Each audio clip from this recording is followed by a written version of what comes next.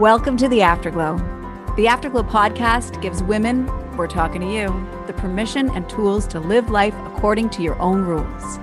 Yes, this is a platform to educate and empower women identifying humans through intriguing conversations with courageous Canadian women who are breaking down limiting beliefs and outdated rules. These women have done it, are doing it, or can provide tools for you to do the same. We are Julie Watson and Liz Doyle-Hermer. And we started Afterglow, our yoga studio, after years of staying home to raise kids. Now, as podcasters, we want to help others do the same. Step into your own power. It's time to shake things up and get real about who you are and what you want. The Afterglow is your next act. It's what came after you did what you were told and instead decided to do what was in your heart. It's how you have reinvented yourself. It's your vision for the next 40 to 50 years. It's when you took your power back.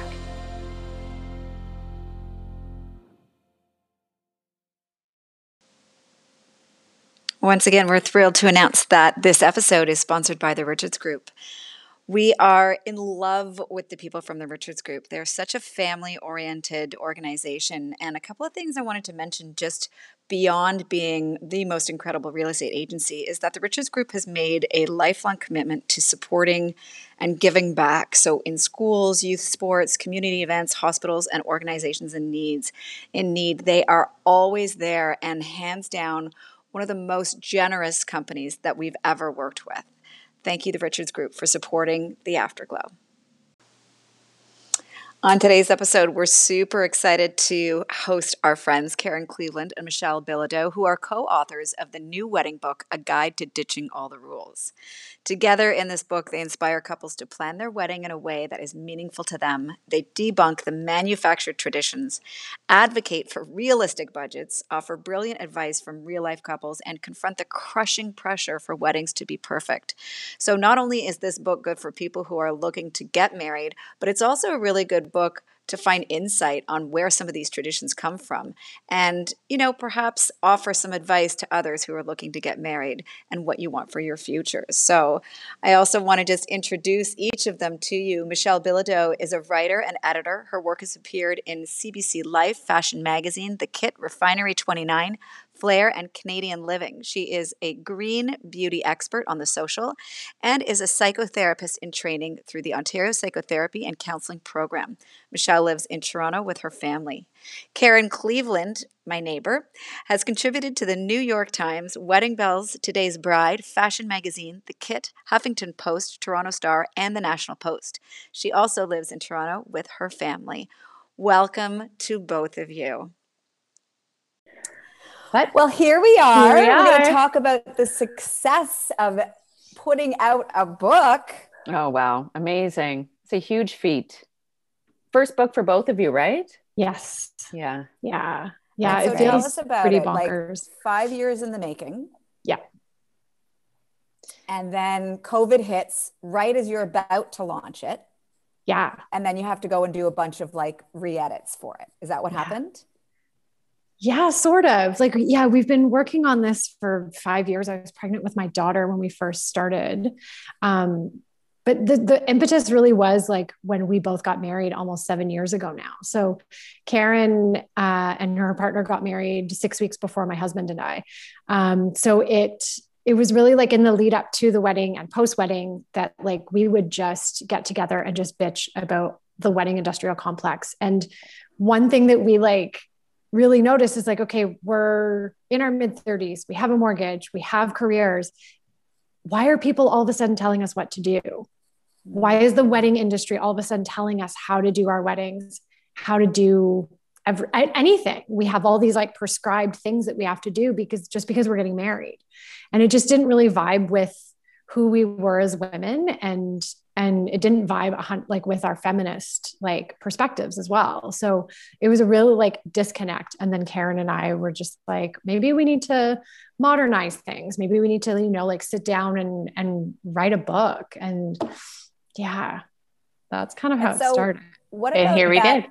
Feminist, what did you call it? The wedding complex, wedding industrial. Yeah. What is that? The wedding industrial complex, not unlike when you hear like the military industrial complex, is a massive industry that exists to serve itself.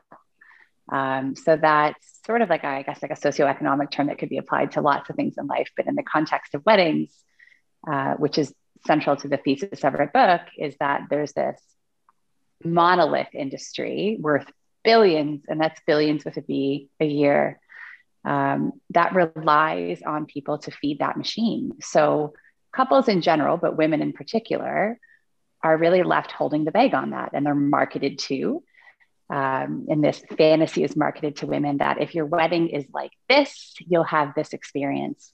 And how that really shakes out is that when it speaks to women, and Michelle and I, this is what we really sort of got tight on the idea of the book, it's assumed that from the time you're engaged, you're going to be obsessed with your wedding, right? Like the assumption is that you eat, sleep, and breathe your wedding, and that comes with the sacrifice of stepping away from your values. So if you're, as Michelle and I are, we identify enthusiastically as feminists, you're supposed to park some of those sensibilities. Or if you really care about the environment, you're not really supposed to ask uncomfortable questions about the sustainability of your wedding. Or likewise, if you're an astute budgeter, the assumption is you're just going to blow the bank on your wedding because that's what you do, right? This sort of discourse.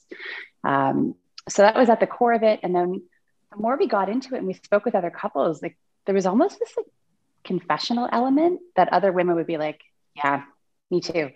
Or I really hated that I was expected to diet or transform my appearance to be a bride, or that my husband was just supposed to show up. Or for our friends that are in same-sex couples, they didn't see themselves represented at all. So we realized it was this really narrow lens that felt out of date and out of touch. And we wanted to challenge those ways of thinking. So here you are, these two strong women in your 30s, right? And very progressive and feminist in a lot of different ways, but you're feeling this pushback from this wedding industrial complex, which is sending you back to like the 1950s. So you want to help women, navigate that. And I'm curious how you navigated it in your own weddings. But I'm also wondering if we have to even start sooner, with the messages that are planted with little girls who thankfully are not seeing Sleeping Beauty anymore, right? They're seeing Moana, but do we need to start even earlier? And is that changing? I definitely think it's changing. And I think, to take it back to our weddings, I learned from my mistakes. Like my wedding, I thought was amazing, but I made some mistakes in that made me feel icky. And that's why Karen and I really wanted to pick away at this idea of the perfect wedding, and really just get back to it being about the couple and representing who they are together and what they want their marriage to be like even. But yeah, I 100% agree that it should start sooner. I have a daughter, so it's something I think about often, where I don't want to put pressure on her to adhere to this heteronormative standard of what a big white Western wedding can be. And, she's 4 and she's already told me she wants to marry one of her male friends. And she's already told me she wants to marry one of her female friends. And I'm like, cool. If they want to marry you, awesome. When you're older, have at it. I love that. And I would add to that too, like this deep conditioning that you brought up, Liz. Clearly it starts so young, but it's so dangerously pervasive. And we, yes, young girls are marketed to. And I see these memes of little girls looking in the mirror, like dressing up in their mother's wedding dress. And those are loaded images that we could do, I'm sure, an entire episode to. But that message never goes away. So when you're flipping through magazines that are still on newsstands now, or reading things online about like how to get him to propose, right? Like that's still part of propping up this narrative that for women, your worth is tied to your marital status. And the reality is that in a lot of countries, marriage is an institution that affords incredible access, and no other institution gets the respect that marriage does. So there was a time when women relied on our marital status to be citizens. We couldn't hold property. We certainly couldn't have bank accounts. We couldn't have credit cards. But there's these nasty hangovers from some of these ideas that I think still pervade how women think about their self-esteem and their worth. And that is steeped in everything from how we get engaged, this totally manufactured tradition that a man proposes to you with a diamond ring because this is how valuable you are, through to those customs and weddings, like the notion of being given away, wearing a veil. And Michelle and I are we're unabashed romantics. We love weddings. we're totally all for, if you want your father to walk you down the aisle and give you a way that's beautiful, if that's meaningful for you. But we really want women to understand these customs before they just go along with them and participate in them without understanding what's underpinning them. Well, I like how you are not just saying don't have a wedding because, we're modern women, but it's more about like, let's debunk these myths or traditions and educate people, right, on where these ideas came from. So, there's the idea that, way back when a woman was second, third, fourth, fifth class citizen. And so she could not get a credit card. She had no, value in the world. So she did need her husband for like economic support, right? Some of the other traditions that exist in weddings, like the father giving the bride away.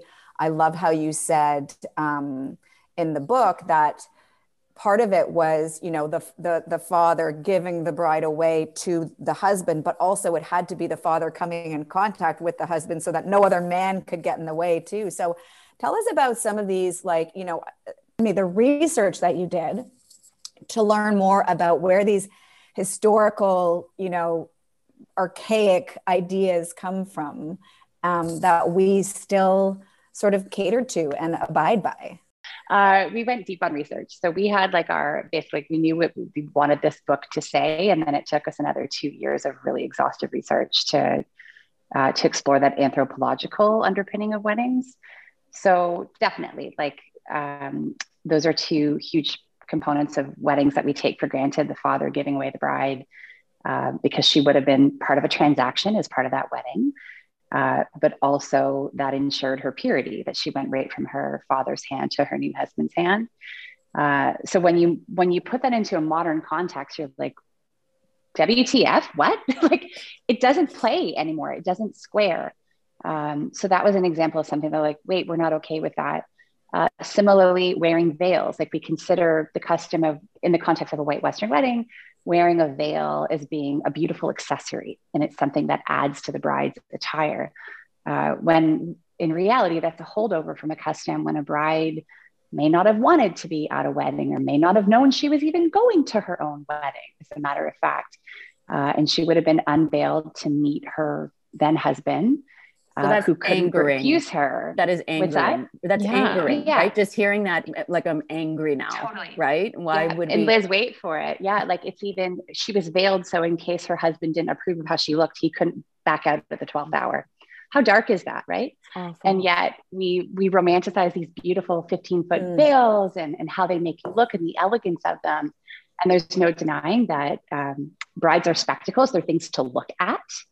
And that is a through line throughout the book, and everything from how women are told they need to diet, do the bullshit bridal boot camps that we're not here for. Oh, that everything. I love how you were like another barf, because for me that was like, that's just so gross. Okay, yeah. Tell us about the grossest thing, which is the around the leg. What do the ladies wear around the leg? The garter. Oh, the garter. Garter. Oh my God. Tell us about the garter, because even just the term that you used, I just was like, what?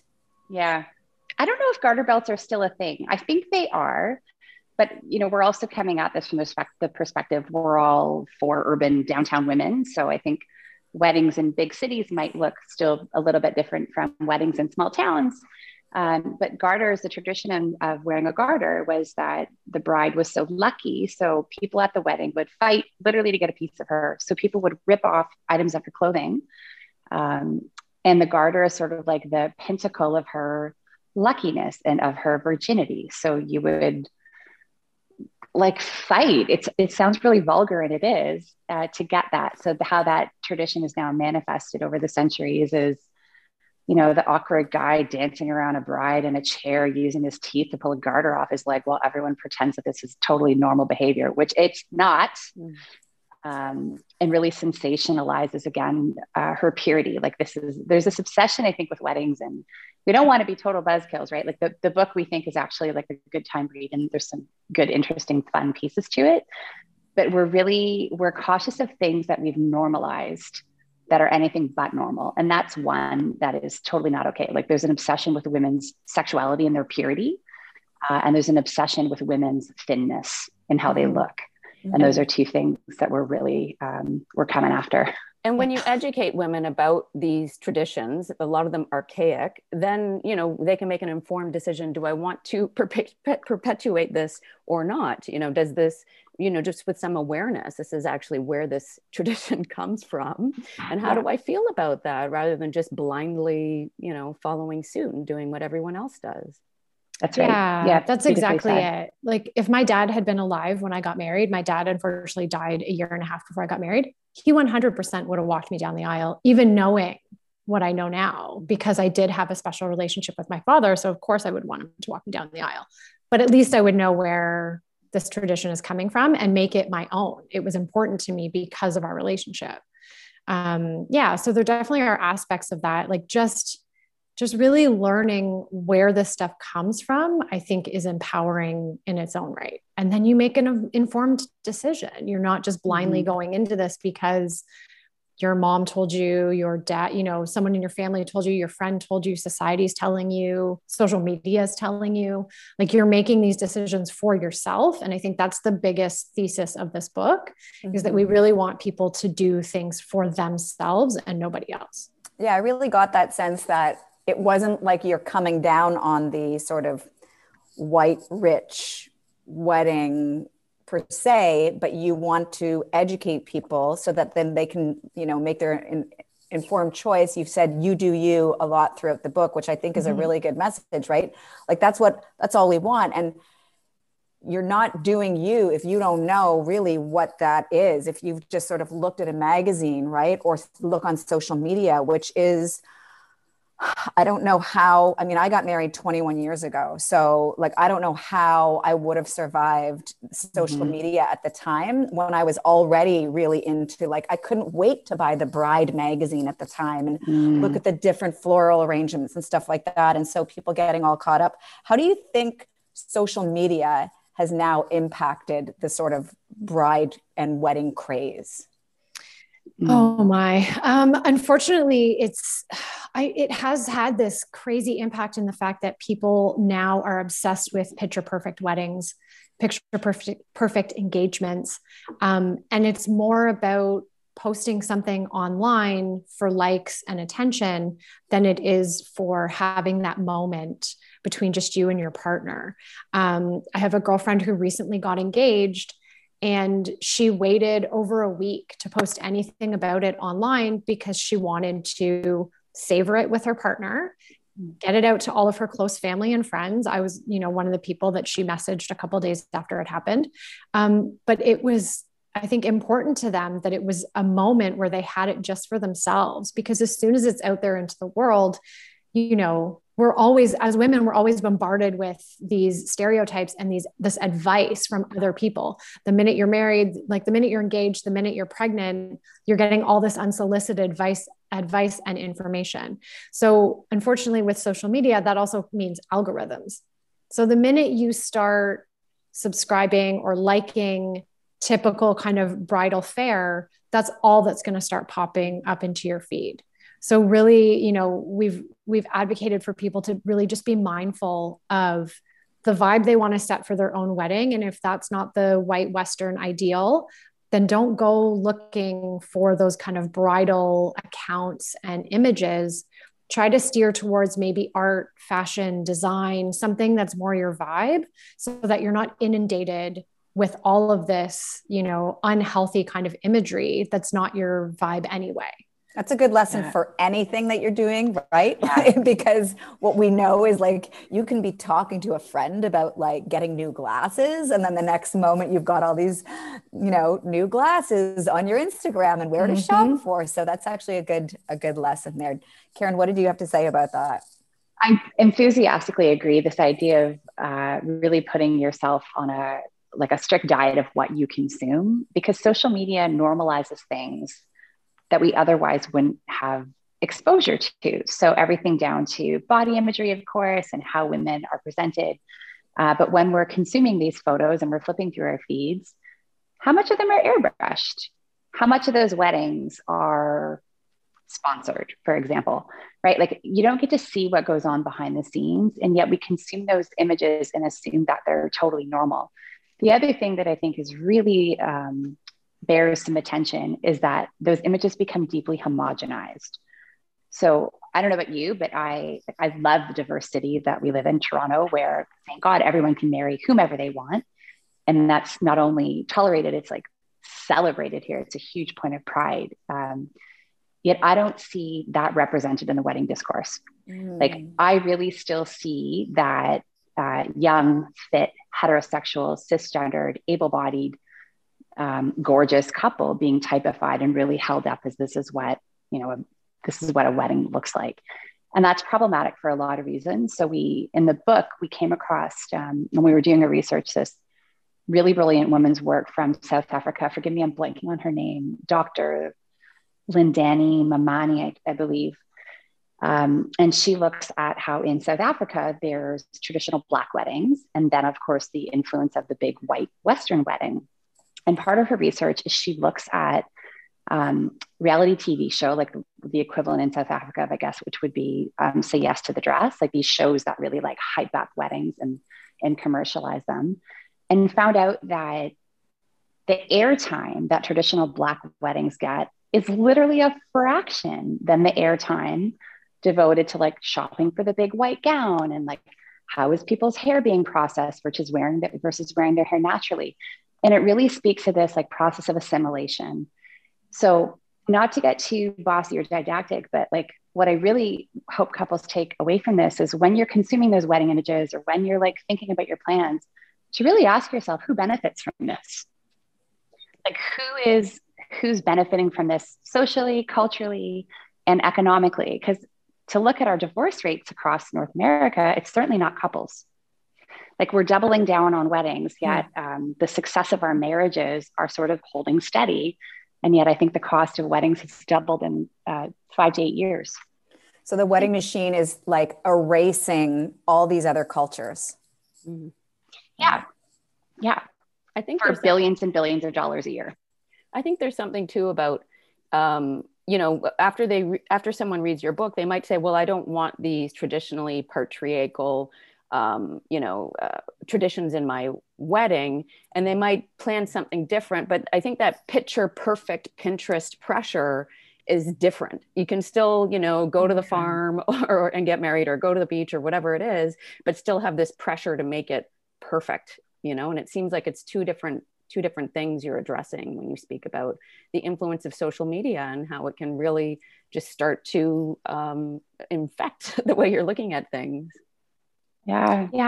When you look at like how the wedding industrial complex survives, it is that pressure. It's that pressure on couples to conform. So it's, it comes from all like so many different areas. Like I mentioned earlier, family, friends, society, and social media. Like that's a lot of pressure to be putting on newly engaged couples. It just is. Yeah. And it's sad because I think for couples who don't have the sort of the lens or perspective, like we're all at a certain stage of our life where we're sometimes looking in the rear view mirror at things, but a girl that I know from my small town who's like 24 years old and got engaged, I saw through, I think my mom told me about it on Facebook or something, but that's pretty young to be confronting all of these whopping pressures. And the financial implications from weddings are no joke. Like Michelle was talking about this new show that just launched. Marriage. Have you guys heard of it? Marriage or Mortgage? No. Oh my God. I just saw Marriage or Mortgage. It just came out on Netflix. Which do you choose? I watched. Yeah. Well, so we like definitely have opinions. Sorry, big opinions. No, but there's like, we're now at a place societally where we are just acknowledging that, yep, for young people starting out their lives, you can have a great wedding or you can buy a home in which to live. And the fact that like that's being not trivialized, but at least maybe we can call it sensationalized if there's a show about it, that's deeply problematic. Like we're not setting people up for long-term successful financial planning if that's the message that couples are getting. Financial literacy with women is a huge thing for me. So I am really uncomfortable with that discourse. One of the things you talk about in your book is the word betrothed and the word fiance. At the root of both those words is trust, right? And so, and a lot of time, what you're also talking about is not sacrificing the marriage for the wedding. And so, how can we use that engagement period to really secure and build that period of trust with each other? Yeah, great question. We talk about communication a lot in the book and how we think engagements can really bode well for the future of your relationship and your marriage, and not that it's ever a guarantee. But if you are able to be honest and open and communicate with your partner, especially around finances, like we know, as Karen was saying, like financial literacy for women is certainly lacking. And it's really an important education piece, but also intergenerationally, like we have issues with money. Our grandparents went through the Depression, our parents were boomers, and like it's all intergenerational how we deal with money. I know specifically for me, it definitely is. But if you can have those really in-depth, honest conversations with your partner early on while you're engaged, and you can come to some compromises and some concessions on how you get married, that can bode really well for your communication after you're married. And that's not just us saying it. Like there are actual statistics out there that couples that don't talk about money before they get married have a higher rate of divorce than couples that do. So we really want to encourage people to just start having those, like that honest dialogue, especially around something that's as contentious as money. Big time. And I would say even other areas of marriage that, you know, when you're starting out your life together in a couple, and I would never purport to be a relationship expert. I just happen to marry a really, really, really awesome person. But when we think about the engagement period, it's often, what do we ask people? Did you set a date? Where are you getting married? What are you going to wear? When the reality is like couples should be using their engagement period to get to know themselves as individuals. Like what kind of spouse do I want to be? And what kind of marriage do I want to have? So I have a friend who, God love her, had a very short, fun marriage, but joked that she didn't know her husband didn't recycle and that he was like a capital R Republican. Oh, wow. That's problematic.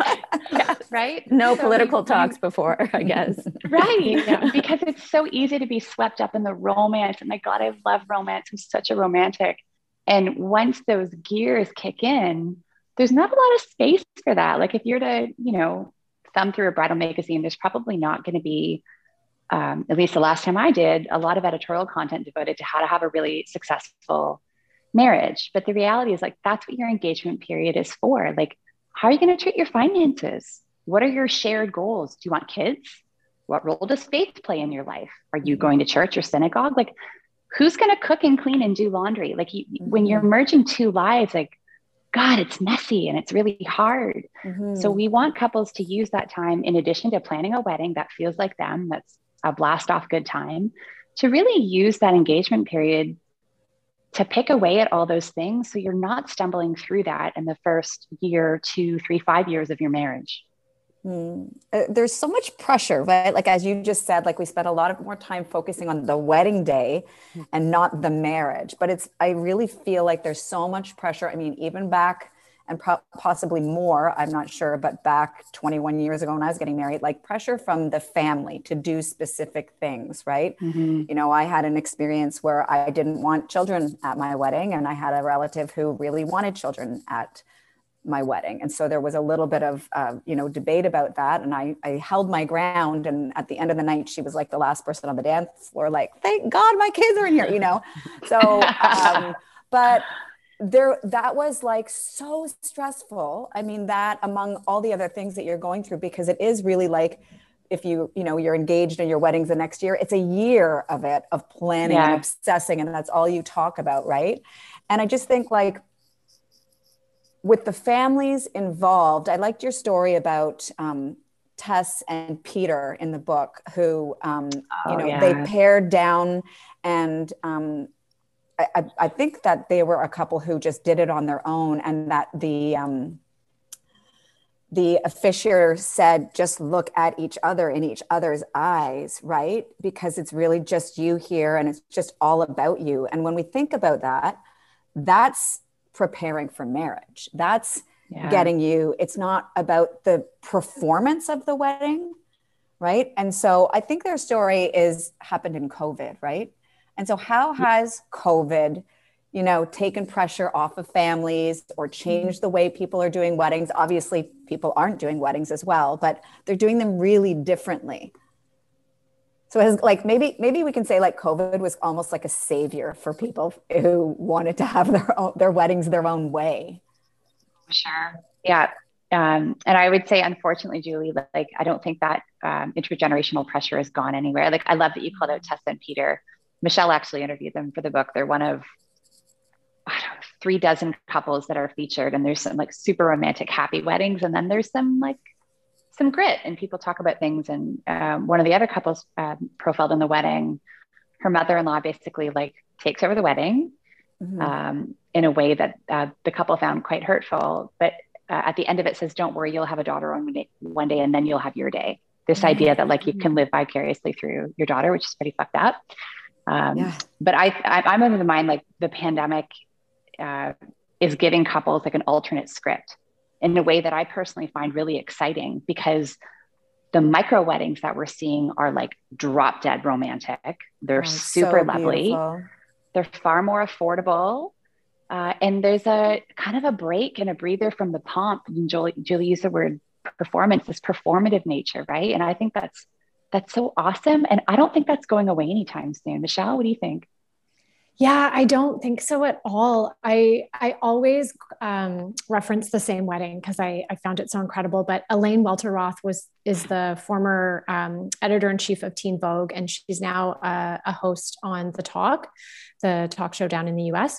And her wedding, I just think it was like the epitome of cool. So they had planned like a bigger wedding, I think in June of last year. And then in May, instead, they shifted their budget so that they could do this really awesome, like, floral archway to go inside the door of their brownstone. They were living in Brooklyn. She grabbed a white dress out of the back of her closet. She had got a pair of really awesome kick-ass heels because she had a friend who designs shoes. And they got married under this floral archway, and it was like a socially distanced wedding. They had a DJ, and then they just had like a street party. And I just think that is so cool, and really just goes to show that, like, you can sort of focus your money where what you want to be like the accent. So for my husband and I, it was, we really wanted a great DJ. And that was kind of it, like those were our two main things. And I think with COVID and with the pandemic, Karen has said this often, like, the pandemic has kind of pushed weddings like over the precipice. Like, there was this kind of call for change already starting to happen. But now with the pandemic, you can kind of see how couples can make it work on a more intimate, maybe romantic, a level that is just more true to who they are. And it goes back to just kind of like talking and negotiating. And, Julie, you talked about that pressure from family. We also talked to a negotiation expert in the book who gives some really awesome tips on how to have those conversations with your family. If your family is expecting a big, church affair or just a really big affair, and that's not what you want, COVID is now a talking point where you can be like, well, you know what, this just doesn't vibe with us. And because of the pandemic, it's not something that, we want to do. Or you can go the positive side and just be like, we can be innovative with this. We can have a virtual portion of the wedding so that people that are not close by or people that don't feel safe because of the pandemic, they can virtually call in, and then we can have some people live. So I do think that will be something that proliferates the wedding industry after COVID has come and gone, where we can be a bit more creative with technology and include people that maybe can't spend the money, can't travel for whatever reason, but they can still be there at least for some portion of the wedding. So I think there are a lot of positives to how the pandemic is going to shake things up in the wedding industry. what you're just describing, I really love that example that Julie brought to the table, because there's something so intimate about just looking in your partner's eyes, right? And I think that that's a part of our culture. We just keep ourselves so busy because we're scared of that intimacy, right? Yeah. And so I love that idea of COVID helping to facilitate that intimacy. You also touched on, COVID maybe meaning that your great relative from New Zealand doesn't fly all the way to Canada for your wedding. And there's, there's environmental implications to that too. And earlier you spoke about how there is pressure when you get married to let's just forget about the environment for for one day, we'll deal with that later. So, what are your thoughts around designing a wedding that's environmentally in line with your values? I think it's really important. Karen and I were part of a group of women. We all got married close to each other, and we called it the Sisterhood of the Traveling Candles. So I'm pretty sure Karen and I had the same vases and candles at our weddings. We decorated things a little bit differently, obviously, because they were to our liking, but there are ways to do it. There are a lot of forums now that are, repurposed, like event stuff that you can use. I know there's a Facebook group. I think there's even someone was telling us, I remember who now, someone was telling us that this is their next side project, is that they want to create kind of an online marketplace of reusable wedding stuff. So whether that's vases and, centerpiece, anything centerpiece wise, whatever it is, this is going to start to be a business, just like it is in fashion, like rentals, and vintage, all that stuff. So that's kind of coming. And I think it's really important. I think it's so exciting. And in addition to Michelle and I are knowingly locking eyes because we know the mutual friend who's starting this business idea, and it's going to be epic. But also engagement rings, right? If you think about sustainability, that's a really loaded thing, is conflict diamonds. So we talk a lot in the book about alternatives to that, and whether that's recycled diamonds or vintage pieces, or even just foregoing that entirely. The other piece that's a less green and a sort of dirty side of the business is wedding dresses, which are to me, this is pink washing of the highest order, that women are being asked to pay 5 figures for a dress that if it were in any other color and in any other store would literally be a fraction of the price. And a lot of wedding dresses, if you're not a savvy shopper, you'll find are made of polyester. Polyester is plastic. It's never going to go anywhere. It's going to end up in a landfill. And we're wearing it so there's for 7 hours, right? For the pleasure of what? $8,000-$9,000. It's outrageous. So we really explore a couple options for alternate ways to shop for your wedding outfits more sustainably. And jewelry too is a piece that's really important to Michelle and I, and also flowers. Yeah. Florals are mind-numbingly expensive. I love fresh flowers. They're super beautiful. But for couples that are looking at their budget and are, flying in flowers from Denmark, come on, it's a great opportunity to get real. Mm-hmm. You mentioned diamonds. So tell us about, because, I'm not sure if I'm dating myself, but I've already mentioned that I was married 21 years ago. So whatever. But, Leonardo DiCaprio was in that movie Blood Diamond years and years ago. And so some of us learned about how, unethical the search for diamonds are. And now, you can find the Canadian diamond, or you talked about sort of fabricating diamonds that are actual diamonds. But what's the history behind why there's a diamond engagement ring? Oh, I love this. Michelle, do you want to tell it? Or we could both wax about this forever. Yeah, we can both talk about it. It's just a brilliant marketing campaign from De Beers. The reason, diamonds actually aren't that rare. I mean, the blood diamond thing, it makes it seem like it is so, but diamonds are forever. Yeah, that Diamonds Are Forever campaign came out, and it was post World War II, right, Karen? That campaign came out. Yeah. Late 30s, when diamond rings or diamond sales were sort of plummeting. In 1947, the phrase "a diamond forever" was coined, and it was a ploy to sell diamond engagement rings. And there was this really brilliant marketing strategy, the original influencer strategy, that celebrities were seated. These Hollywood starlets were given product seeds to wear a diamond engagement ring. People were going into high schools to teach people about the 4 C's of diamonds. things that just really make your head spin. And that stuck. And even now, you know, four decades later, advertising budgets for diamond engagement rings are ubiquitous. Like we see them all the time. I just got my issue of Vanity Fair the other day. And of course, Tiffany's is in the book with the beautiful ring. Like diamond rings have become synonymous with engagements when the reality is like, this is a total post World War II construct. Generations before that, people did not get engaged with a diamond solitaire ring. From a marketing point of view, it's brilliant, right? Like I'm just Totally. like, the campaign is brilliant that it's lasted this long and had such a profound effect, but it does make you think, you know, is this what I want to be adopting for myself? We've talked about the perfect ring, the perfect day, the perfect social media pictures. But there's also the pressure on the bride to be perfect, right? And there's a stat, you had lots of stats in your book, but you know, one stat, Psychology Today reported that almost half of brides to be were targeting the ideal wedding weight that was on average 20 pounds less than their current weight, right? So that's a lot of women trying to lose weight for one day. So tell us your thoughts on this and what you learned about this part of the wedding industry.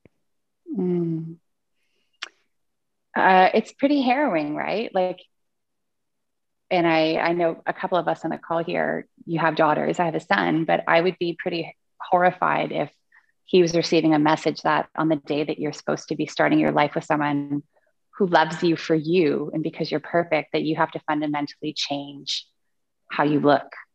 That's really problematic. And you referenced a stat, there's another from Cornell University, that 70% of engaged women were planning to lose weight. Like, it's just sort of synonymous with engagements that you do, like the bridal diet or the hashtag, shedding for the wedding, right? Like things that are just, again, we've normalized it, but when you pick it apart, it's really gross and really uncomfortable. And of course, deeply unhealthy. The idea of losing weight for an 8-hour party to look really good in photos is really, really wrong. And we talk a lot about body image issues in the book and the message that women are sent. And no one seems to be saying like, I'm not okay with that. So Michelle, our hope was that by raising a hand and saying like, we think this is really messed up. This is really problematic. Societally, we're not sure why we're participating in this. We really want other women to tamp down on that too and feel not only like permitted, but encouraged to totally subvert that. And on your wedding day, you should look your most like yourself, right? And feel most like yourself, not this like thinned up,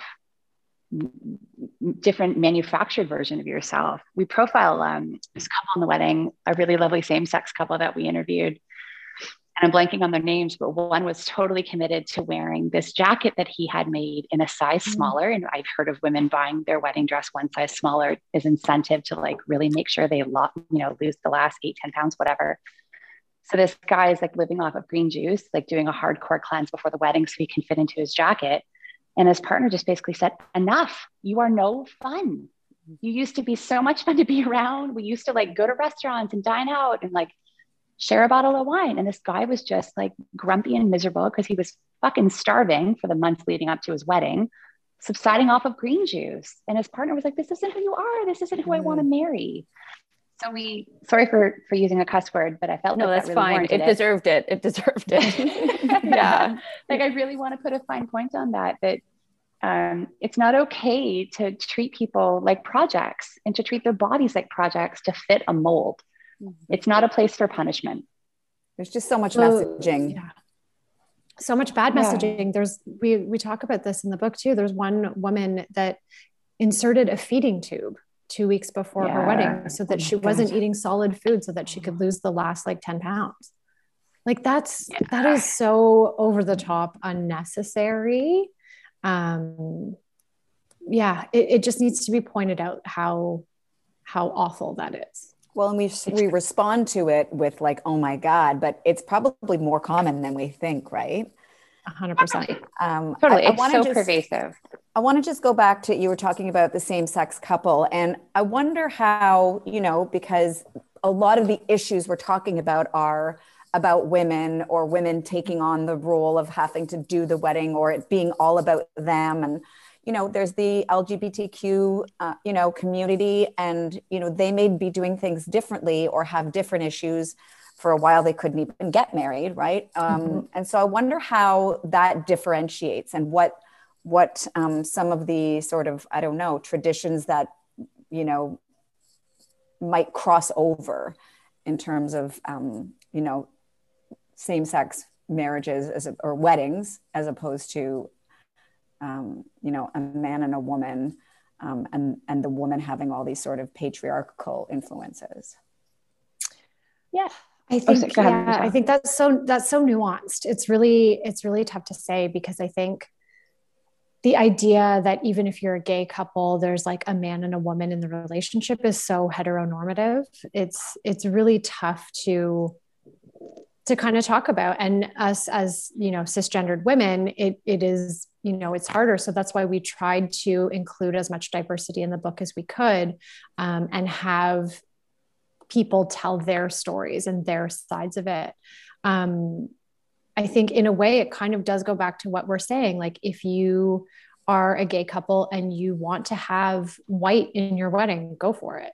But if you don't want to, you don't have to. It really is about the individual couple. I think, and I hope that some couples who are from the LGBTQ community, I hope that they don't feel like they have to prescribe to the white Western wedding. I hope that they feel that they can do things on their own, and how they want to do it. Because, as you mentioned, like, they weren't allowed to get married until recently. So this rule book really shouldn't apply to them.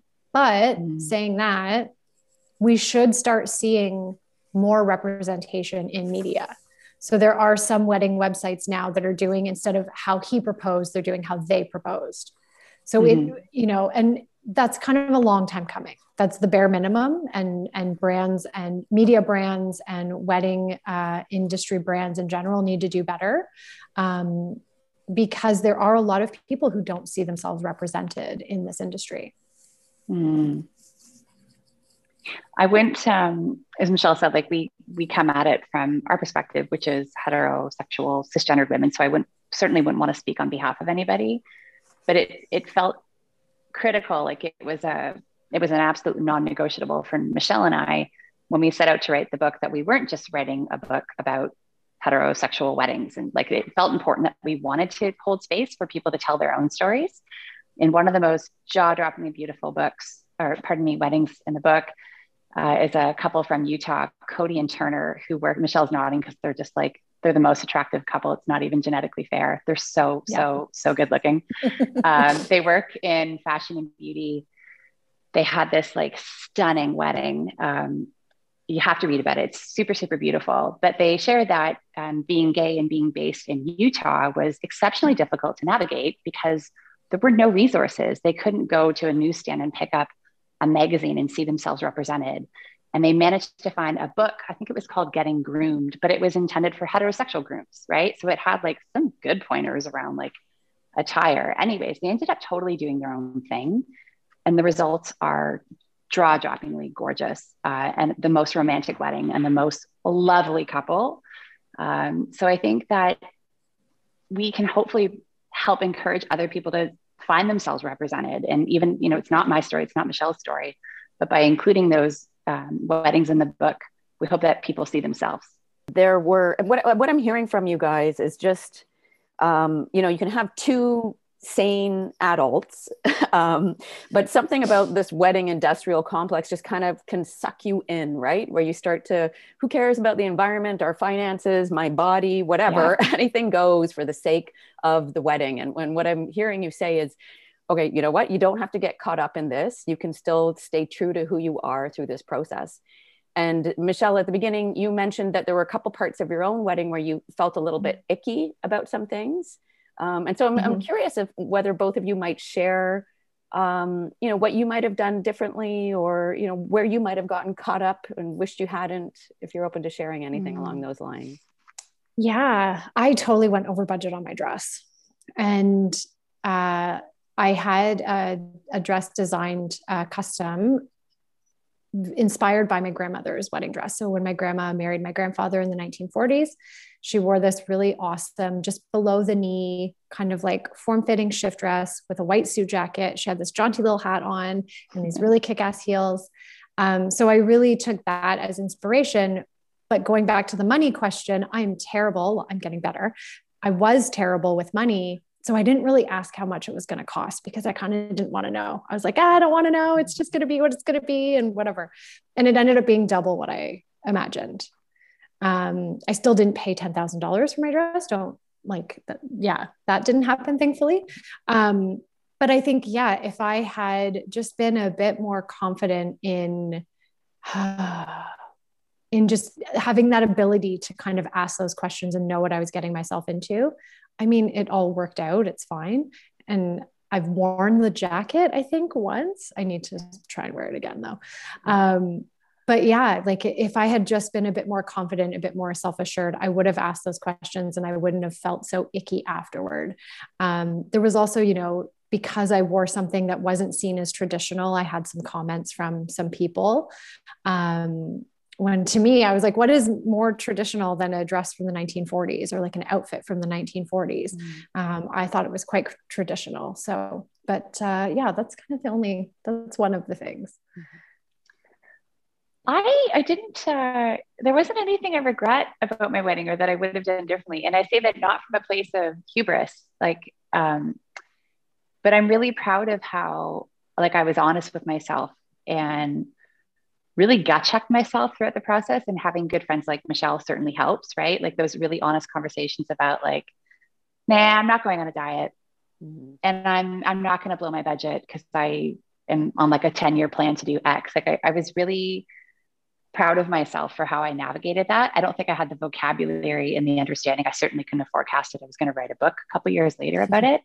The hardest piece for me, and I didn't know what I didn't know, was that your wedding, it's not just yours, right? Like you're of course you're marrying your partner, and hopefully that's rock solid, but you're marrying into a family and you're marrying into dynamics, and your mom might have feelings about your wedding. And I don't think I was as patient as I probably should have been.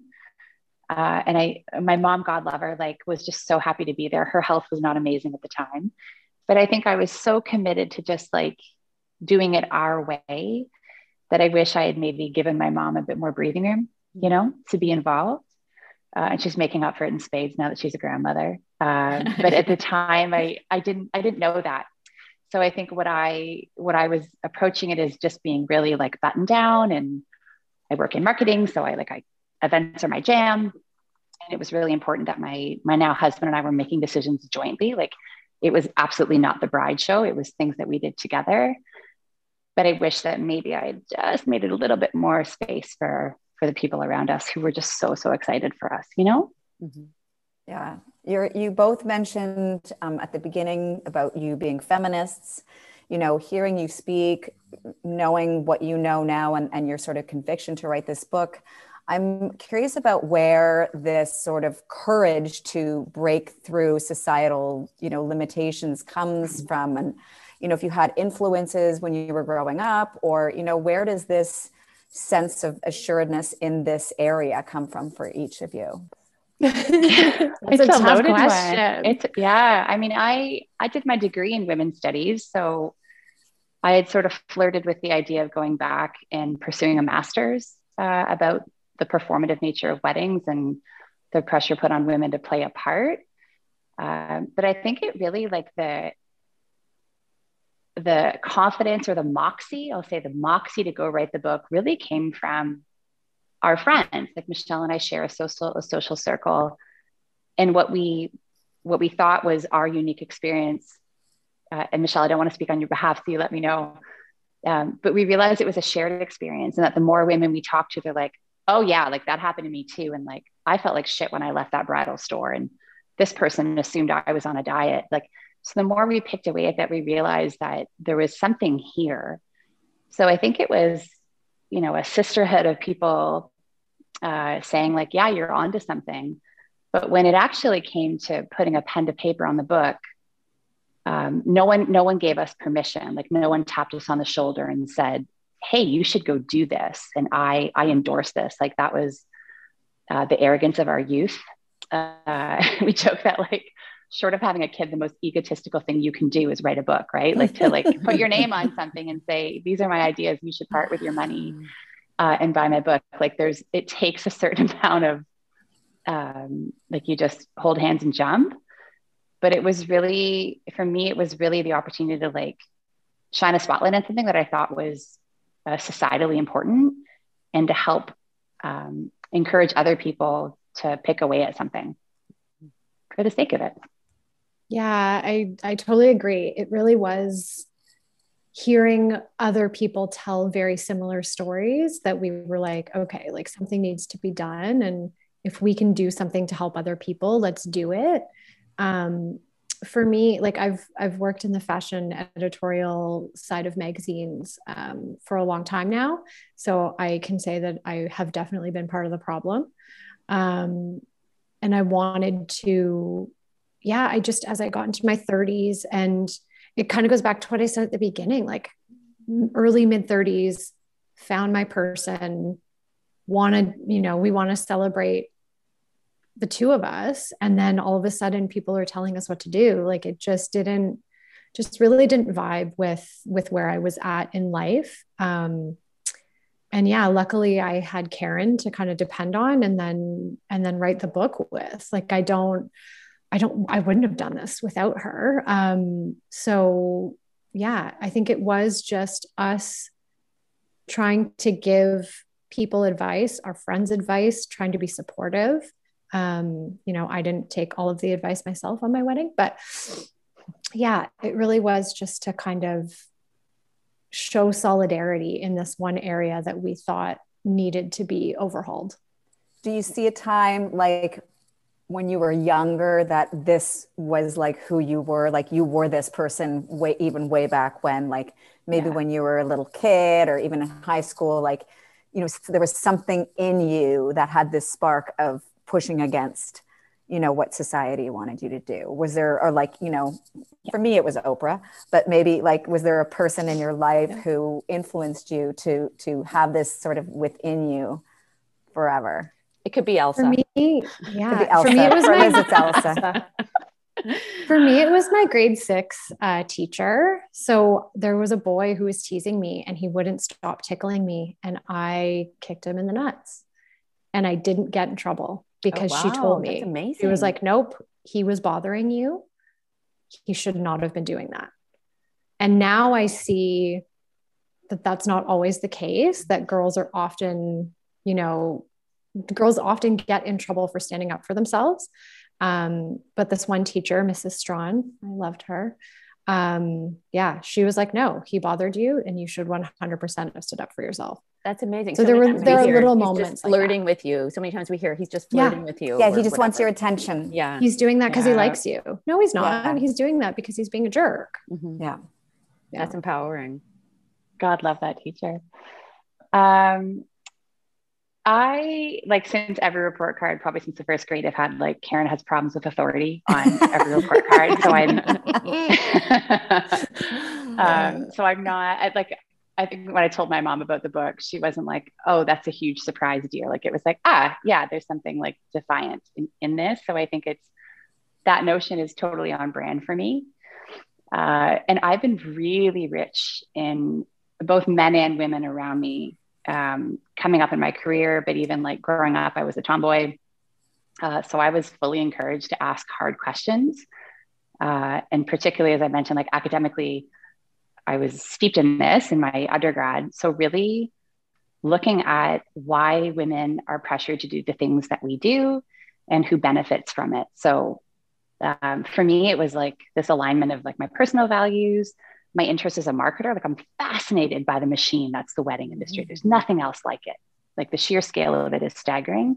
But then also like we wanted to, I remember when Michelle and I, we got a beer on a patio when we could have a beer on a patio, that makes me want to cry, years ago. And we said like, we wanted a tone in this book that felt like a cool older sister, like someone who's done it, who can help you out, but is not going to wag a finger in your face and tell you how to do things. So hopefully we hit the mark. One of the questions we like to ask our guests is, what's your afterglow? And so what's the big future vision you're working towards for the next, let's say 10 to 30 years, anywhere you want to ballpark it in there, but what's really calling towards you, and what are you growing into? What's next for you?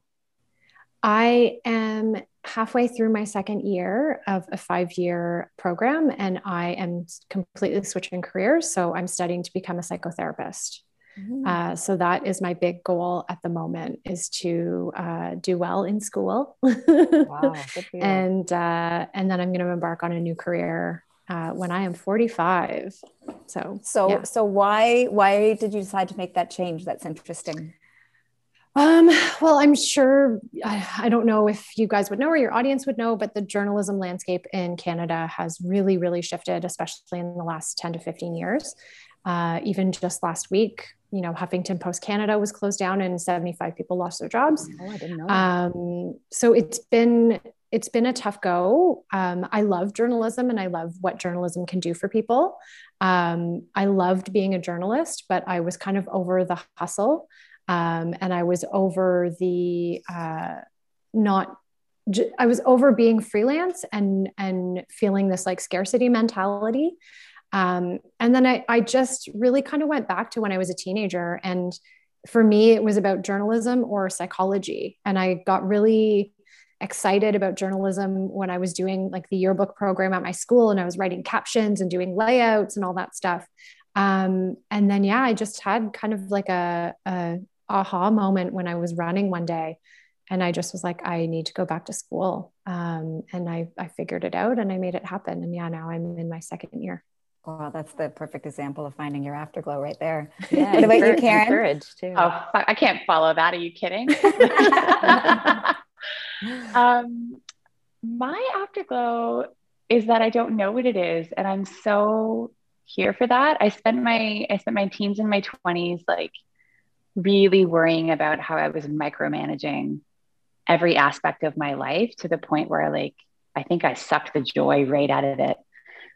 So I did things a little backwards. So I'm now just easing up and seeing what life has in store for me. So I just turned 40. I'm enormously pregnant with my second child, which is awesome, and nothing I could have predicted in my 20s.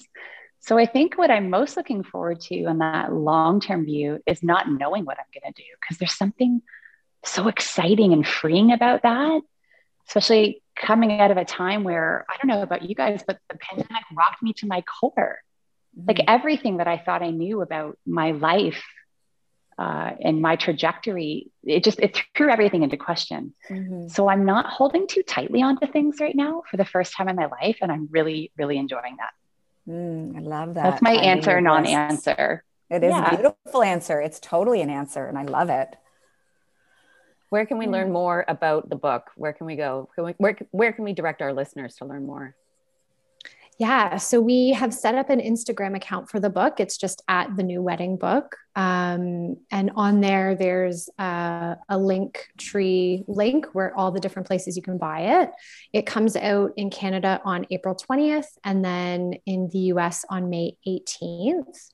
And then both our social media handles, we are spamming all of our people with book stuff right now. Sorry, not sorry. Did I miss anything, Karen? No, we're so fortunate that it's wherever you like to buy your books, you can find it. This is one thing that I didn't mention, but I love this list of things to get rid of. Receiving lines. Here's your answer. Welcome. Perfect waste of time. Literally, no one likes them. I love No one likes them. That's like you're saying. That's your big sister voice, right? Regard or toss. Okay, we already covered that. Vulgar. First dance, right? Really, an entire song where people are just staring at you and you're kind of not actually like in love with each other. It's totally performative. Okay. Kissing on demand. Stop it. Stop clinking the glasses. Like pigeons in the park. Don't do it. Okay. Sides for seating, like bride side, groom side. Gross. Add to us. No, you're a blended family now. Just no. I love that. Yeah. Right. Not seeing each other the night before the wedding. Honestly, I never even thought about that. And even in a movie, if the bride and the groom see each other before the wedding, I always get really uncomfortable. But now I'm like, Yeah, because that's what the messaging. Remember, I was married 21 years ago. Okay. Well, a lot of times people It's live still with very their much a spouse thing. or their partner, right? You're living with your What's partner a that? lot of. Yeah, I feel like you're you're living living with your together. You partner don't a lot actually of times have now. anywhere else to go. And why does your husband want to know. go sleep on their buddy's couch? Like, they don't want that. It's ridiculous. No. Hey, you Yeah. guys totally. I wish that I was in that book because I had so many things happen. I know. And you'd think things would have changed, right? Or that the edges would be sanded down, but they're not, Julie. No. Like, I think the pressure on couples now is, I don't know what it was like 21 years ago, but it sounds like it wasn't always a cakewalk. I think these days it's extrapolated. Like, well, and I don't even know if I would get married, right? Like that's another question, which Liz and I were talking about before you guys came on, is like, what about going back to, do you even want to get married? Because marriage itself is a construct, right? That's right. That was based on a man owning a woman. Like that, the construct there exists for that. Do we even need that anymore? Yeah. To what end, Exactly. right? And we do write about that. And at the end, we write about like, our sort of closing thoughts on her is because people are diehard romantics and everyone loves the wedding, right? It's true. Everyone loves the wedding. And it's extremely well written. And what I Thank really you. love Thank is that you. you're making us ask questions and just really bringing home the message that just because we've done things a certain way doesn't mean we have to keep doing it that way. And I think that's the big theme, right? That's one of the big themes that's coming out of COVID, right? Everything, every part of our institution, society should be re-examined and, re-looked at, and it's time to build new traditions. So thank you for doing that when it comes to the wedding industry. And thank you for being here today. Thank you so much for having us.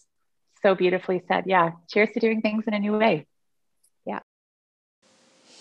I'm not even sure if you have all heard about the Richards Group real estate agency located in the beaches of Toronto. And they service the beaches, but they also service all over Toronto and beyond. And one of the reasons I want to bring it up is because, A, not only are they sponsoring this episode, but I also want to bring it up because I've worked with them numerous times, and I really want to emphasize what an incredible all-round company, business, family that they are, and so incredible to work with in all of your moving needs, whether you're buying or selling your home. They have specialization in design. They are experts in the market, and they will cater to whatever it is that you are looking for, whether to buy or to sell. So have a look at them. Their website is insidetorontorealestate.com. That's a wrap for this episode of The Afterglow. Yet another courageous Canadian sharing her vision. Do us a favor and lift a sister up by sharing this podcast with others who want to find their afterglow. And let us know, what do you want to hear about? Who do you want to hear from? And what is your afterglow? Slide on into our DMs at The Afterglow Podcast Official and leave us a message. Did you love this podcast? Be sure to like and rate us on Spotify and iTunes, and wherever you tune in. Until next time.